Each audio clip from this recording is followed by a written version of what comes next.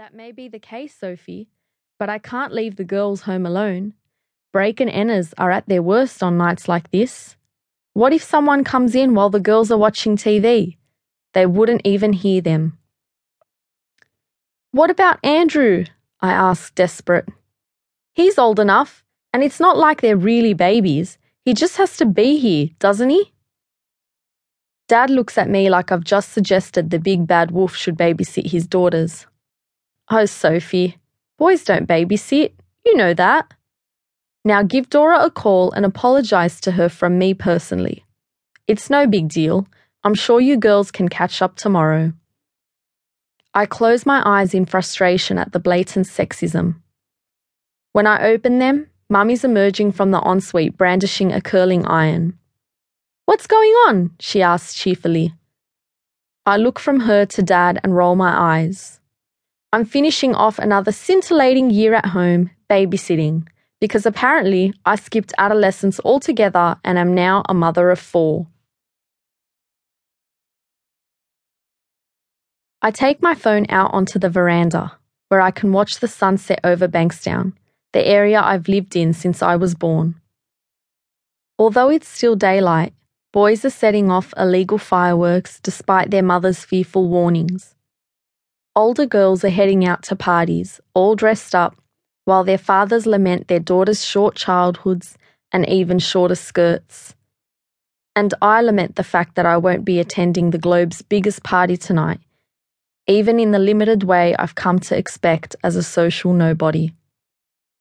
I can't decide which is worse, being sick of always missing out, or constantly having to explain why I'm missing out, which, trust me, is just as humiliating. I call my best friend, Dora Malore, to deliver the verdict. No, she wails. Why does he always limit your socializing to people who share your DNA? I don't know, I mumble, trying to keep myself from crying. I'm ashamed to admit that I care so much, even to her. Have fun on my behalf. I'm sick of having fun on your behalf, Skaz, she says. You've got an unhealthy attitude for a 17-year-old. You need to build up the courage to express yourself. It's the only way you're going to have the fulfilling life experience you subconsciously desire. I roll my eyes. What new age hoo-ha have you been reading? That doesn't even make any sense. Well, neither does a 17-year-old who can't stand up to her father. Seriously, what am I supposed to do? Stand up for your right to enjoy your youth, she says, stating the obvious. His Stone Age 1950s Lebanese village rules have got to go. What's the reason this time? He's usually okay with you coming over. One of their friends is holding a dinner at his restaurant tonight. Mum doesn't really want to go, but she is, so I have to babysit. A dinner beats the little backyard soiree that my brother and sister are throwing, although at least at my house there'll be hot boys to perv at, even if my brother's friends smile patronisingly at me. At least someone's smiling at you, I point out.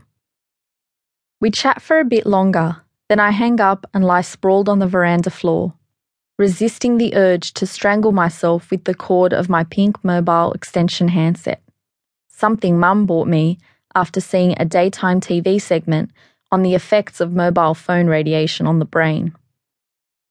I know no one will hassle me out here, but I also find it ironic that my safe haven represents everything that bothers me.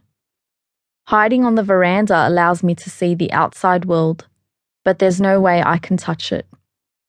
It just stretches out before me, while the ties of my upbringing keep my feet firmly rooted in my father's house. I turn to look through the glass sliding doors at what's holding me back.